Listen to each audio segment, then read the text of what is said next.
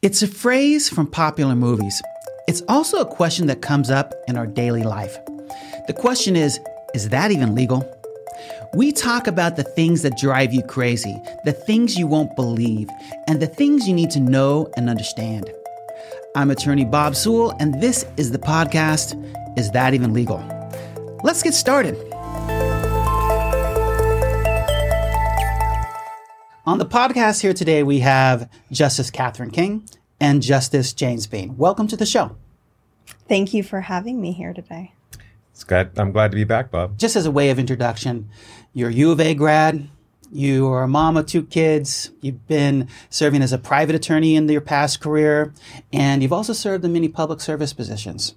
And now you are on the Supreme Court, and so I'm super glad to have you on the show.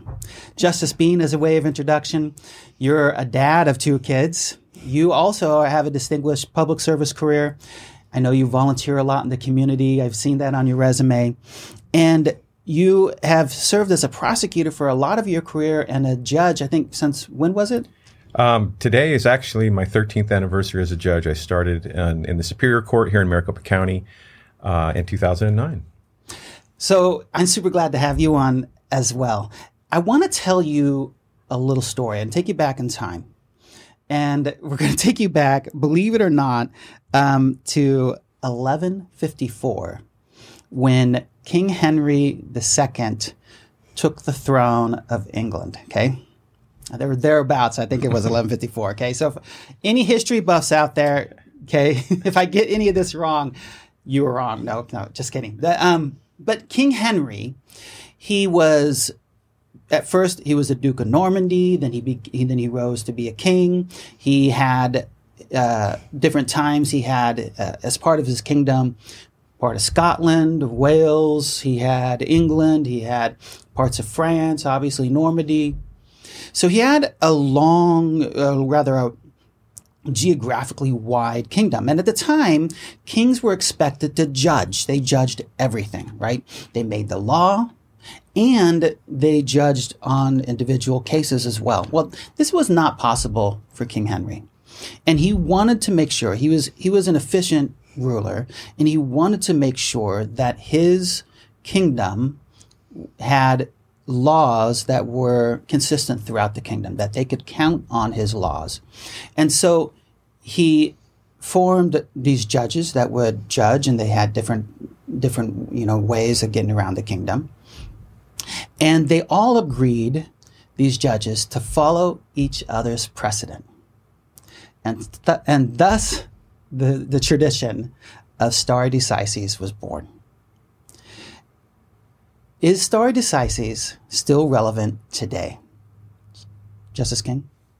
Well, absolutely, it is relevant. You know, I've been sitting I've been hearing cases on the Supreme Court since August of 2021. But as you were talking, I started thinking about when I was in private practice. I was in private practice at 2 different law firms, and I practiced primarily labor and employment law and some commercial litigation. And in many areas, in many issues that came up in my practice, for example, the area of restrictive covenants.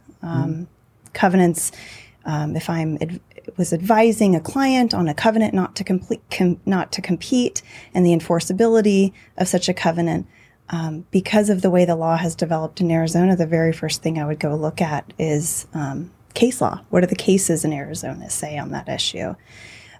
So understanding that citizens in Arizona are relying on case precedent in conforming their conduct in the state of Arizona, I do think stare decisis is still relevant. So let me just say, for our listeners, stare decisis is the idea that judges follow the rulings of the past, right? And I think it literally means stand by things decided in Latin, right? So let me push back on you. You're at the top of the food chain in Arizona. Do you care about stare decisis? Do you look at what the law is? I do care about stare decisis, and I do look at what prior case law has said, Arizona Supreme Court case law has said on a particular issue. What, Justice Bean, is it something you even think about, right? I mean, everyone in law school is taught there are the sources of law are constitutional law, the statutory law written by the legislature, the administrative law written by whoever writes the administrative law, and court-made law. That's stare decisis. Is stare decisis something you think about when you're hearing a case? Absolutely. As Justice King alluded to, when we begin to analyze a case, you have to look at what the precedent is. And in large part, there is statute, as you alluded to, but there's past precedent not only from our court, from the state Supreme Court, but from the U.S. Supreme Court. And when we tee up the issues, or when the issues are teed up for us, we have to see what the law is as it stands at that time that we're deciding the case.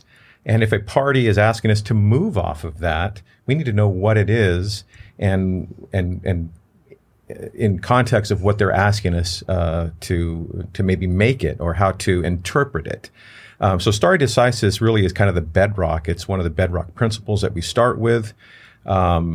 And it gives consistency to the law. It gives the parties, litigants, lawyers, judges, kind of like I said, kind of the bedrock principles in which they can operate under. However, I want to make the point that stare decisis isn't the end all be all. Okay. We all take an oath to the Constitution. Justice King did. I did. We take an oath to uphold the Constitution of the state of Arizona and the U.S. Constitution. We did not take an oath to uphold stare decisis. Yeah. And if there is something that runs afoul of the Constitution, our state or federal Constitution, then we have a duty to look at that carefully. And there is case law in Arizona, stare decisis actually, that tells us when we can move off of precedent. It's as lawyers and judges are like to do, it's a multi-pronged test that you have to run through. And if a decision in the past doesn't meet that test, then it gives courts, our court and the U.S. Supreme Court, the ability to move off a precedent and reset the law as to what they believe the Constitution mandates. So, the reason why I asked it, and I don't push back on you two for this, because people get a little worked up about it, and maybe it's because they don't understand. Maybe it's because it's a frustrating principle.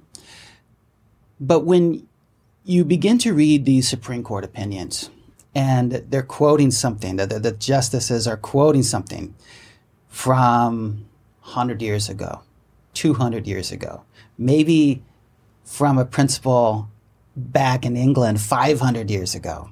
Is it helpful to go back and look at the way something was 500 years ago and to look at the law as it was 500 years ago and quote some old geezer who's long since dead? Or do we want to look at it with fresh eyes? Put this in perspective for me. We do rely, the case law in Arizona can go back, 100 years, let's say, that we're looking at case law from 100 years ago. And I do think if I understand your question, we do need to look at that case law. That is precedent. And maybe it's a case that has been cited, in other cases. It's continually been cited throughout the history, and it remains faithful and true to the Constitution. Let's say if it's a constitutional case involving a constitutional issue, then yes, of course, we are going to look at that, even if it was a case law from 85 years ago in Arizona. Yeah. In Arizona, we have a constitution that's about 110 years old, since statehood was achieved in 1912. And we don't have in Arizona a really robust case law on our state constitution.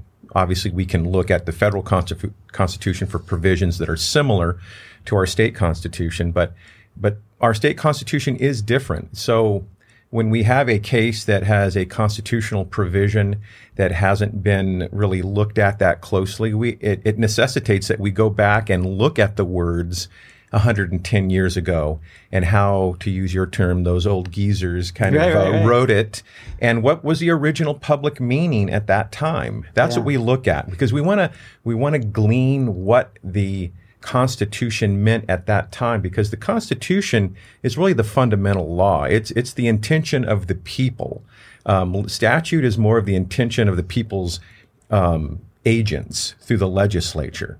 So we have to look to see what the framers meant at that time, and that informs us as to how we interpret constitutional provisions today. So it necessitates us to go back and look at that original public meaning, and that starts our process. That starts our analysis. And to that end, too, I mean, one of the books that I have in my chambers is a dictionary from 1912. Yeah. So, at the time of our Constitution, if we're looking at whether it's a constitutional issue in a case that maybe the Supreme Court 70 years ago had addressed, or we are addressing for the first time, one of the first things that I want to know and that I will look at is, well, if there's not really a description of what a particular word means, and the case comes down to what does that word mean, I will look, well, what was the public meaning of that word as set forth in dictionaries in 1912? Yeah, I have this really old dictionary too, and I have a little crush on my dictionary. Okay, I bought it at a used bookstore, and well, you're a judge of the making. Yeah, you're right. And I've told all my compatriots at work about it, and then they come in when they're stuck, and they're like, I got this, I know it should be this, but I don't, the Webster's dictionary published last year is not helping me out. I said, well, come to my 3-volume international dictionary published back in the 50s. And they open it up, and it's got every single, important. Well, it is too. I mean, for example, the word viral today can mean a lot of things, right? I mean, right. we attribute it to something that goes viral on the internet. Well, what was the original public meaning of the word viral back in 1912? That's what we need to look at to determine the original public meaning of the Constitution. Okay, I want to get to the process. A lot of people don't understand the process of you two being appointed.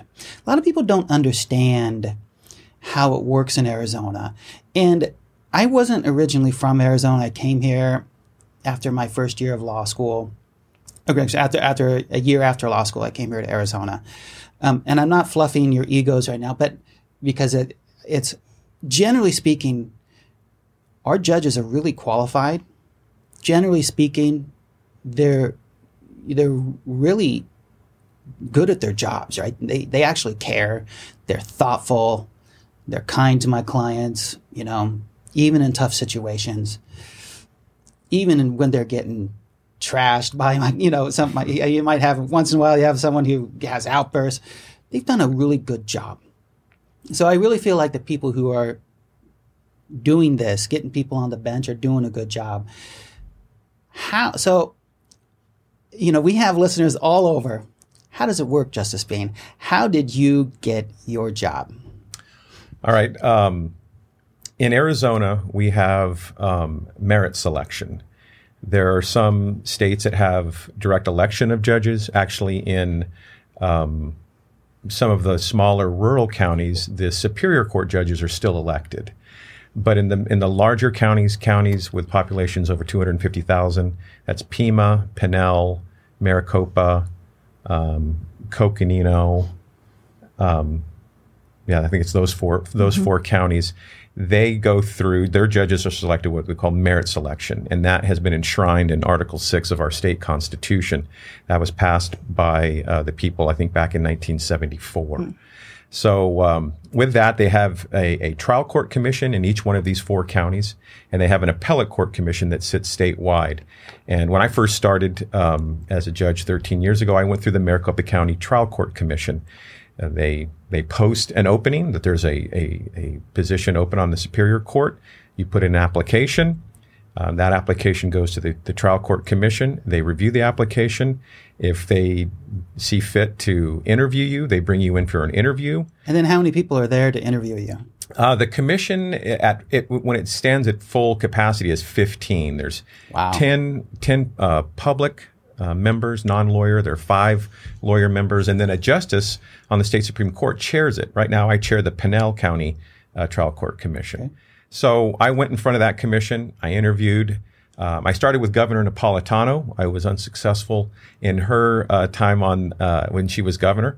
When she left to go back to Washington, D.C., then Secretary of State Brewer moved up and became Governor Brewer. And actually, I was lucky enough to be her first appointment.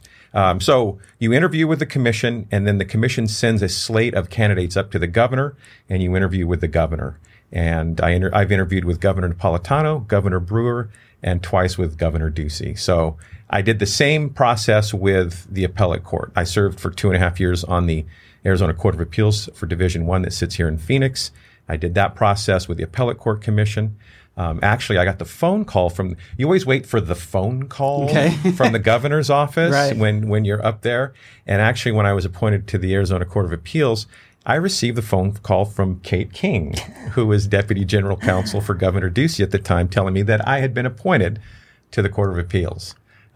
She wasn't there a couple of years later when I was appointed to the state Supreme Court, but I went through that process, both the trial court and the 2 appellate court commissions. Okay, so if you feel comfortable, what does the governor want to know? You sit down for an interview. How long does it last?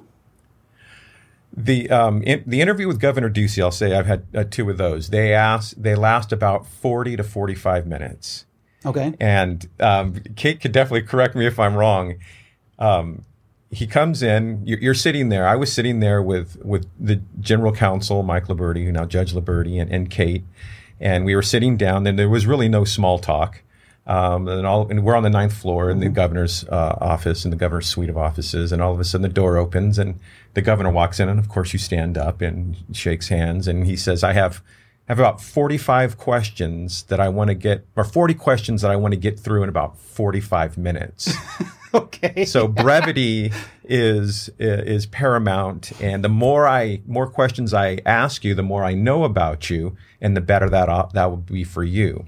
So he set the table very quickly for that. And then you just go through a list of questions that he has. He's mainly wanting to tease out what your judicial philosophy is. And Governor Brewer did that as well with me. But they want to know what type of philosophy you have as a judge, and how you'll act as a judge on the bench, and probably more importantly, how you'll decide cases as a judge once you're on the bench. How does he get to that conclusion?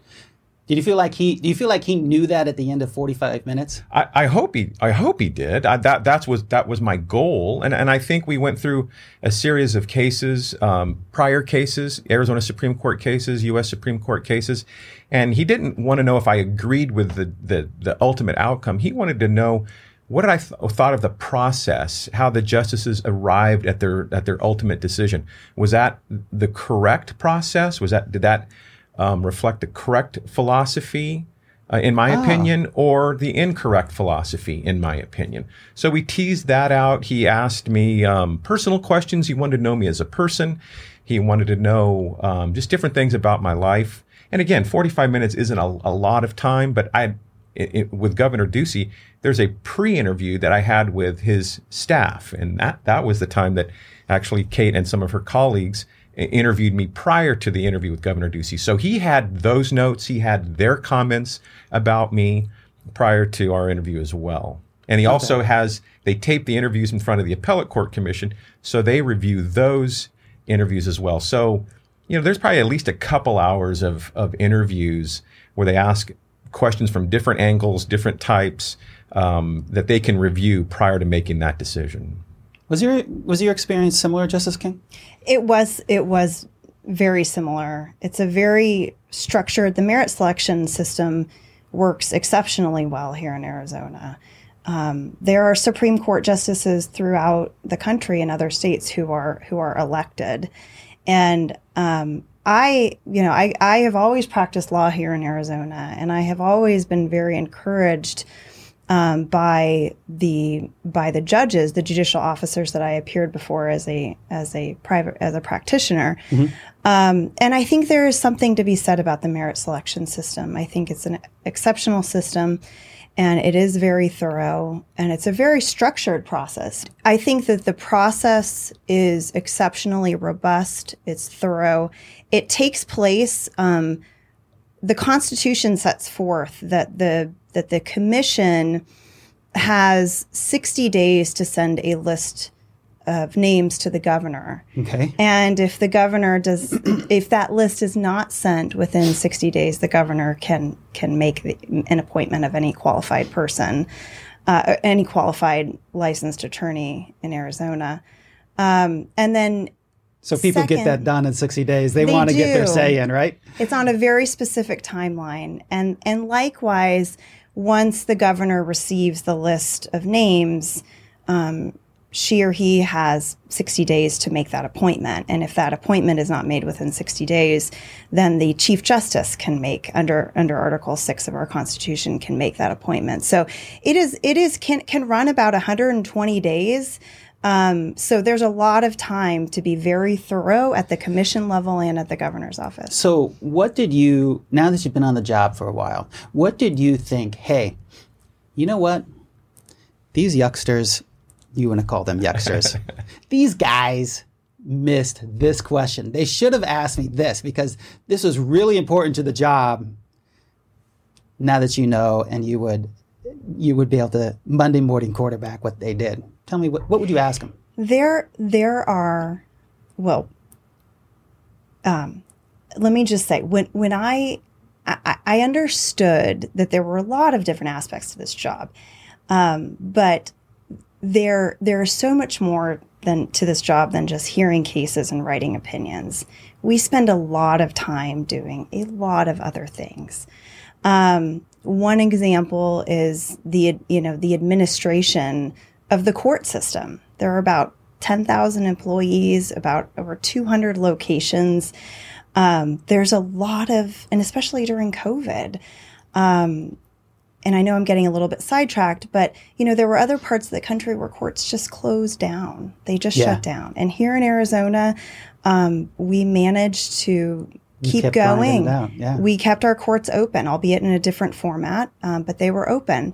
And so, one aspect that I think necessarily didn't come up during my maybe it has in other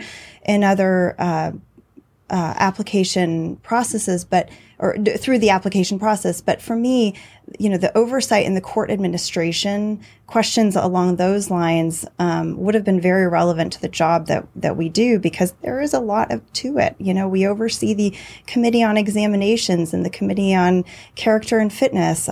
Just 2 weeks ago, I was at the National Conference on Bar Examiners, their annual conference, just to better understand what changes are coming to the bar exam and what are law students facing right now. So that's an important element to the job that I don't think anybody touched upon, but is very relevant to the job that I do today. Once you're appointed and by the governor, you take your seat, they give you the robes, or maybe they charge you for them, I don't know. But you got the robes, and now how long before the people get their say, right? How long is it? Before you stand for retention election? Yeah. You have a 2-year term. So I was appointed I took office in June of 2019. So 2021. So you have a 2-year term, and then you stand for retention at the next general election.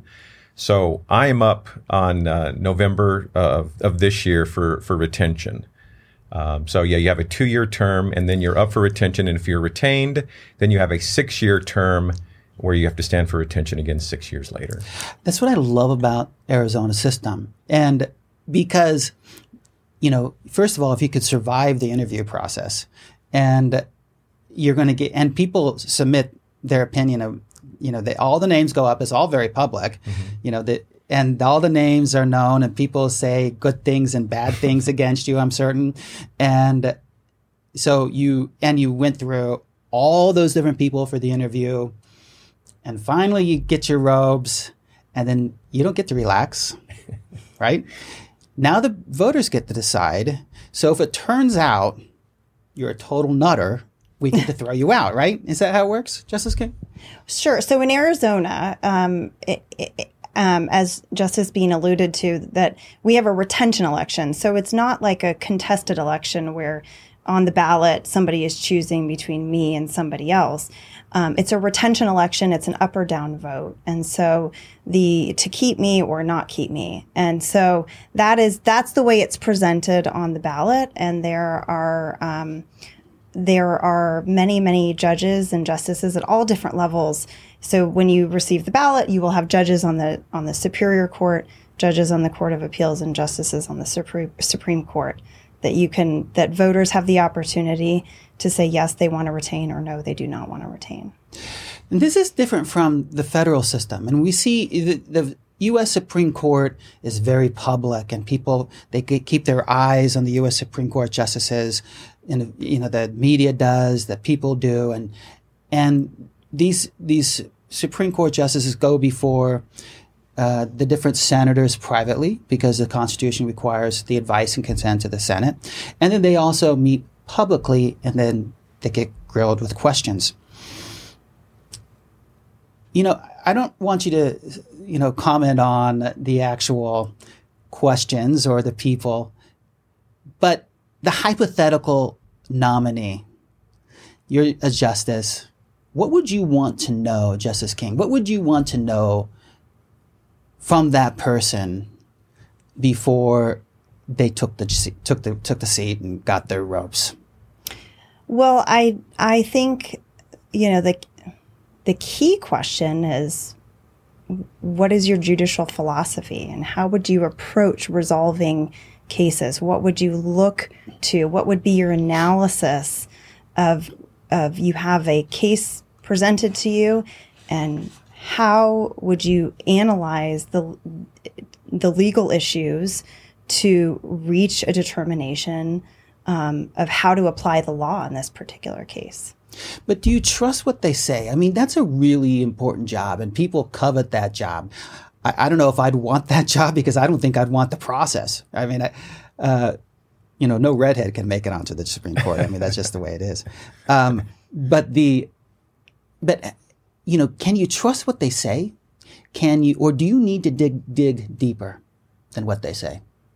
Well, I think there are opportunities to dig deeper. I mean, through my interview process, if there were questions, for example, at the governor's office that didn't, maybe I needed to provide some further explanation. There were follow-up questions on those particular issues. So there are opportunities to dig a little bit deeper. And I think that, again, just as a nod to the system in Arizona, there are plenty of opportunities to dig deeper right. In circumstances where maybe the person who's posing the question doesn't really, didn't fully understand what the candidate was saying, or how they were reaching, or how they, again, dig a little bit deeper into how they would have further analyzed a particular issue. I think that's a very critical and good point to make, that, you can mouth the words. You can say, this is my judicial philosophy, because you want to placate whoever the power, or the person, the party in power wants to hear. And you can do that in the Arizona system as well. However, as Kate mentioned, there's ability to probe a little deeper, to drill down a little deeper. And in my interview with Governor Ducey, I was espousing what my judicial philosophy is. And he goes, well, you've been a judge for about 10 years. Give me a couple examples of where that philosophy came to fruition and you had to apply it. Yeah. And I thought that was a critical and very good question, because it forced me to look at my past and where I had to put my philosophy into action, and how did it manifest, and what was the facts of the case, what did I do, how did I conduct my analysis, and what was the outcome. So there, I thought it was a very good question, because I just couldn't mouth the words and the philosophy that some people might think that a person like a governor or a president want to hear. But you have to show them where the rubber meets the road and where you actually applied that philosophy to a true, actual case in controversy. Yeah, and if I could add on to that too, I think that certainly is applicable to, like, Justice Bean was a sitting judge at the time, but to lawyers who are coming from practice, describe a difficult case that you've handled, and how did you address the issues presented in the case, and describe a difficult situation that you've encountered in practice and how you conducted yourself. I think those are very revealing and very telling. What I like about these questions that were being asked of you is that it required his listening. It required the governor's listening. The governor, the audience was the governor, right? And I think it shows in the types of candidates we get to the bench that someone was actually listening and not just telling, I guess. I had a chance to clerk for a judge, and as I'm clerking for this judge, he says to me, and it always stuck with me, and I know it sounds like a cliche, but he says, the most important thing about being a good judge is that you have to have good judgment. And he was a trial court judge, and that always stuck with me, but I think he's right. I think he was right. Let me ask you sort of a writ from the headlines type issue. There was some recent controversy. The U.S. Supreme Court had a draft opinion leaked. And again, this is not a political show.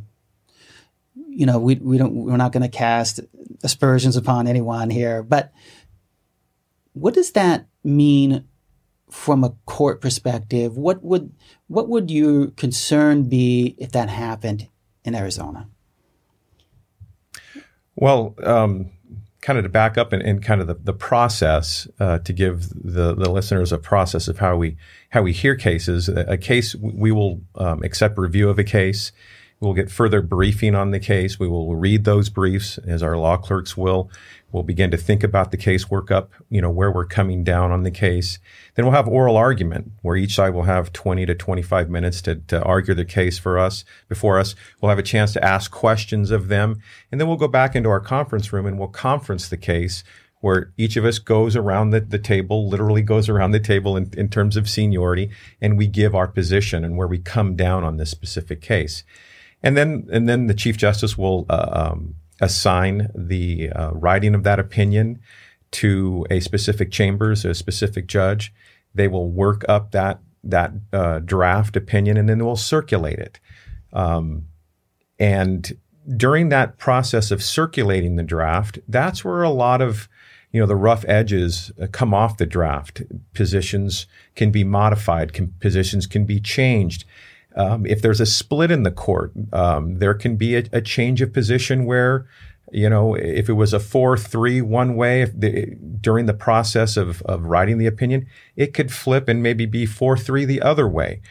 And I think what was detrimental to the process in the case that you refer to is that it was this case was still in the draft stage. Yeah. So we don't know. I think we all know that we've read that it was a draft from February, and we're into mid-May. We don't know where the justices are in that continuum in the process. So I think it interrupted that process to the detriment of both sides and the process itself.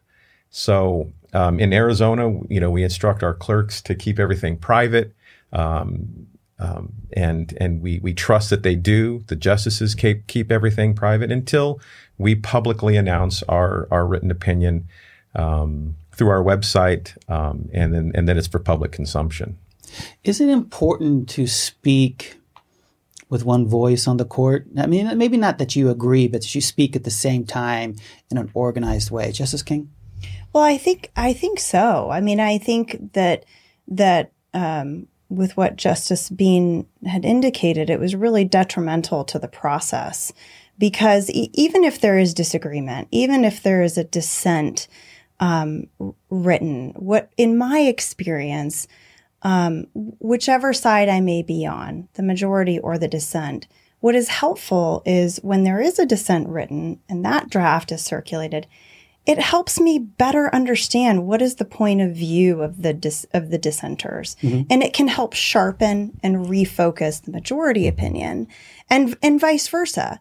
So I think it really is detrimental to the process when you have one original, the very first majority opinion leaked, because it is not telling of where the ultimate, I obviously have no insight into this particular United States Supreme Court opinion, but from my perspective on the Arizona Supreme Court, it is important that we do the best on the majority or the dissent side to refocus and sharpen our analysis so that there is one final opinion that's released that is the final voice of the majority and the dissent. And to that point, Bob, first and foremost, whether you're in the dissent and the majority or speaking as a unified court, we all go into these cases, every single one of us. We want to get it right. Right. And that's what we work to strive on. We leave our political persuasions outside the conference room, outside the room that we draft the opinion. We leave that outside, and we want to get it right as to the law. And when something like this happens, it interrupts that process. It interrupts the process of getting it right. And right, I understand, is in the eyes of certain readers. Sure. But it's still it still interrupts that process. And I'm sure, I would imagine, I can't go into the minds of the dissent of the justices on the U.S. Supreme Court, but I'm sure they feel that this process has been disrupted. Right. Because it's an ongoing process, all 9 of them. And to have something like that happen, which is fairly unprecedented, at least in our lifetimes, I think I said it is detrimental to the process on both sides. And as a justice too, I think for me, the understanding of the confidentiality of my colleagues and law clerks, that is sacred. It is really important that we can have that open conversation to reach whatever the final opinion may be in the case. Sure. And it disrupts that process and that ability to be very candid and open and have that back and forth conversation while a draft opinion is being circulated. I would imagine that's true, that you got to come when you're dealing with difficult subjects, when you're dealing with the hard case, the easy case, that's going to be easy, right? You don't get the easy case if it's up at the Supreme Court. It's the hard case. You'd want to bash these ideas around and against each other. And like you said, to soften out the edges, to make sure you got it right, to make sure that stare decisis is going to last for the next 100 to 200, 300 or more years, that it was helpful going forward. That's what I would imagine. I want to ask you, Justice Bean, there is a criticism that justices, they're just political actors. And that's all they are. And you pushed against that here today, and I appreciate that. How do you maintain that to make sure that you're not a political actor, you're a justice of the Supreme Court, helping with the law? What do you think the line is?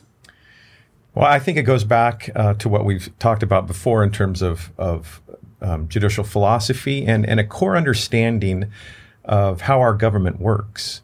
It goes back to separation of powers, and I think you have to have a fundamental understanding of what each branch does in our system of government. And for me, that's marrow deep. I'm a judge. I was a judge on a court of general jurisdiction. I've been an appellate court judge on 2 different courts. So I have to know what my lane is, and I have to stay in the lane. Mm-hmm. I can't go outside and let my personal policy predilections kind of drift into my decision-making process. And it at times it's tough, but at times I take comfort in the fact that I am just looking at the law and I'm looking at the facts because I know that that's what my duty is as a justice on the state Supreme Court. So I think it goes back to a fundamental understanding of what you do as a judge. And you can't, as a judge, you can't look at these issues through a political lens. You can't look at an outcome that you personally might think is appropriate. You have to look at what the law is given to us by the legislature, and those are the people's representatives. Yeah. I'm not trying to upend what the people. I want to effectuate what the people do. Yeah. I want to make sure that their voice through their elected representatives is reflected in our decisions. And I might disagree with what the legislature did, but that is of no import to my decision. So I have to keep that first and foremost in my mind, and I have great colleagues that have the similar viewpoint, and they keep that first and foremost in their mind. So I think it comes out in our written opinions. What do you think? You agree with this? I do. I very much agree. We are not beholden to any particular group. We are not outcome determinative. We are not a policy-making branch of government. And it truly is, I think many of my colleagues, we talk a lot about the separation of powers and the fundamental role of each branch of government. And it is really imperative that I think people understand through civics education and otherwise the importance that we are not in there debating policy. We are not beholden to any group or political persuasion or so forth. We are applying the law as it was written and as it was, originally understood at the time that it was written. Yeah, and I'm going to tell you a little story. I once worked on I'm interested in all areas of law, and so I had a chance to do some pro bono work in the First Amendment area, and I heard about the case, and he was a friend of mine. He called me up, and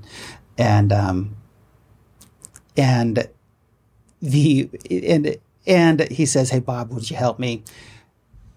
We had a chance.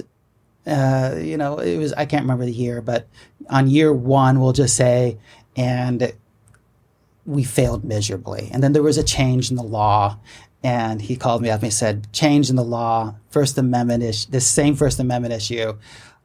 Help me, Bob." And I said, "All right, let's give it my ego was like, I got to try it again." And so we pushed forward again. And, and there were still some legal issues that the legislature hadn't really addressed. And so as the case is moving forward,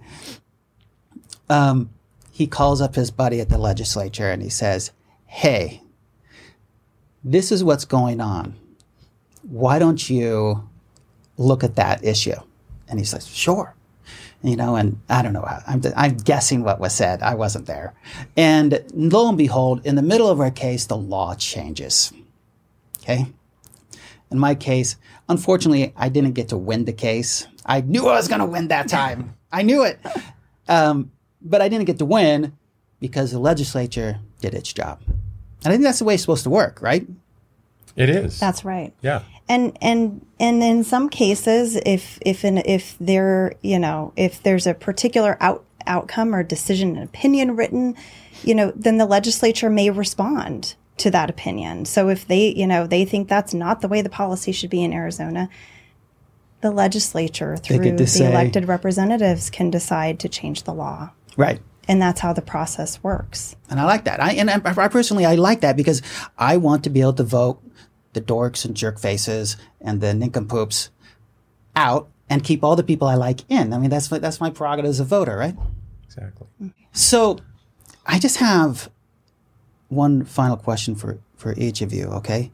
And the question is, I have a few tickets that are outstanding. I was wondering if you can... No, okay. We don't have that kind of authority, Bob. That's above our pay grade, really. Although when I was appointed, that is the one question that I received from multiple people. I don't know why. People seem to have a lot of tickets. Yeah, and they think that I can resolve them, which I can't. But yes. All right. No, the real question I have is: we're in 72 countries, and we get thousands of listeners. What is it that you'd want people to know we'll start with Justice King, about Arizona's system, what you do. Just give me that one thing you want us to know. So in Arizona, we have our trial court, we have our Court of Appeals, and we have our Supreme Court. And we are a court of discretion, in large, with the exception of direct review of death penalty cases. We really can decide which cases that we want to accept review on. And there is a lot of work and effort and time and reading that goes into selecting which cases that we will accept for review. And those cases vary greatly. We have industrial commission, civil cases, which can run, the gamut. Criminal cases, we have tax cases, family law cases, juvenile cases. We have so many different areas of law. And I think we have, in 2021, I think there were about close to 1,000 different matters filed with the Arizona Supreme Court. And when we're evaluating which cases to accept, there is a lengthy and robust review process and conferencing process that we decide which cases to accept. So typically, since I've been on the court, the cases that we accept for review are typically very, very challenging cases where there's a split between our two courts of appeals, Division I or Division II, where there's an issue of statewide importance that has never been resolved before. And so there is a very robust process that goes into deciding which cases to accept. And I think in large part, that's what makes, when we accept cases for review, they tend to be very, very difficult and challenging cases. Yeah. What do you think, Justice Bing? Well, I've been blessed and fortunate enough to serve on all three levels of the court system here in Arizona. I've been a trial court judge, I've been an intermediate appellate court judge, and now I serve as a justice on the state Supreme Court. And so I know judges from all three levels, rural judges, urban judges, and I think the takeaway that I'd like your listeners to know, that if not everyone in that group that I've been fortunate enough to know over the past 13 years, we all are public servants at heart. We want to do this job because we want to serve the citizens of the state of Arizona. And we work very hard at getting, like I said before, getting it right, looking at the law as given to us by the legislature, applying the facts of that case, and coming out with a decision that comports with the law. And whether you're a municipal court judge in a city or town, whether you're a justice of the peace, or whether you're sitting on the state's Supreme Court, to a person, everyone is a public servant in that role. They work assiduously to get it right for the citizens, because these cases matter. You know that as a lawyer. Oh yeah, these cases matter. There are actual humans, that are the litigants in these cases. And our decisions not only affect them personally, but on the state Supreme Court affect similarly situated individuals statewide. So I would just like to leave with your listeners an impression that we do this because we love the work. We want to serve the people of the state of Arizona. We know our proper role. I know people maybe not truly believe this, but we leave politics at the door and we decide the cases based on the law as given to us and the facts. And we do it with love and joy and excitement and passion. It's easy to get up every day in the morning on weekdays and go down to the court because I know how important the work is. I absolutely enjoy working with my colleagues every day. And we work for the betterment of the citizens of this great state. And really, for me, there could be no better job. Justice Bean, Justice King, thanks for coming on the show. Thank you very much. Thank you. Thanks for listening to Is That Even Legal? Remember, this isn't legal advice. If you have a legal question for yourself, reach out to an attorney. Remember that we're fun. We're lovable, and we are here to help you. To my listeners in 62 countries across the world, if you have something you want to explore, email us at producer@evenlegal.com. And don't be shy about leaving a review for this podcast on your favorite podcast forum.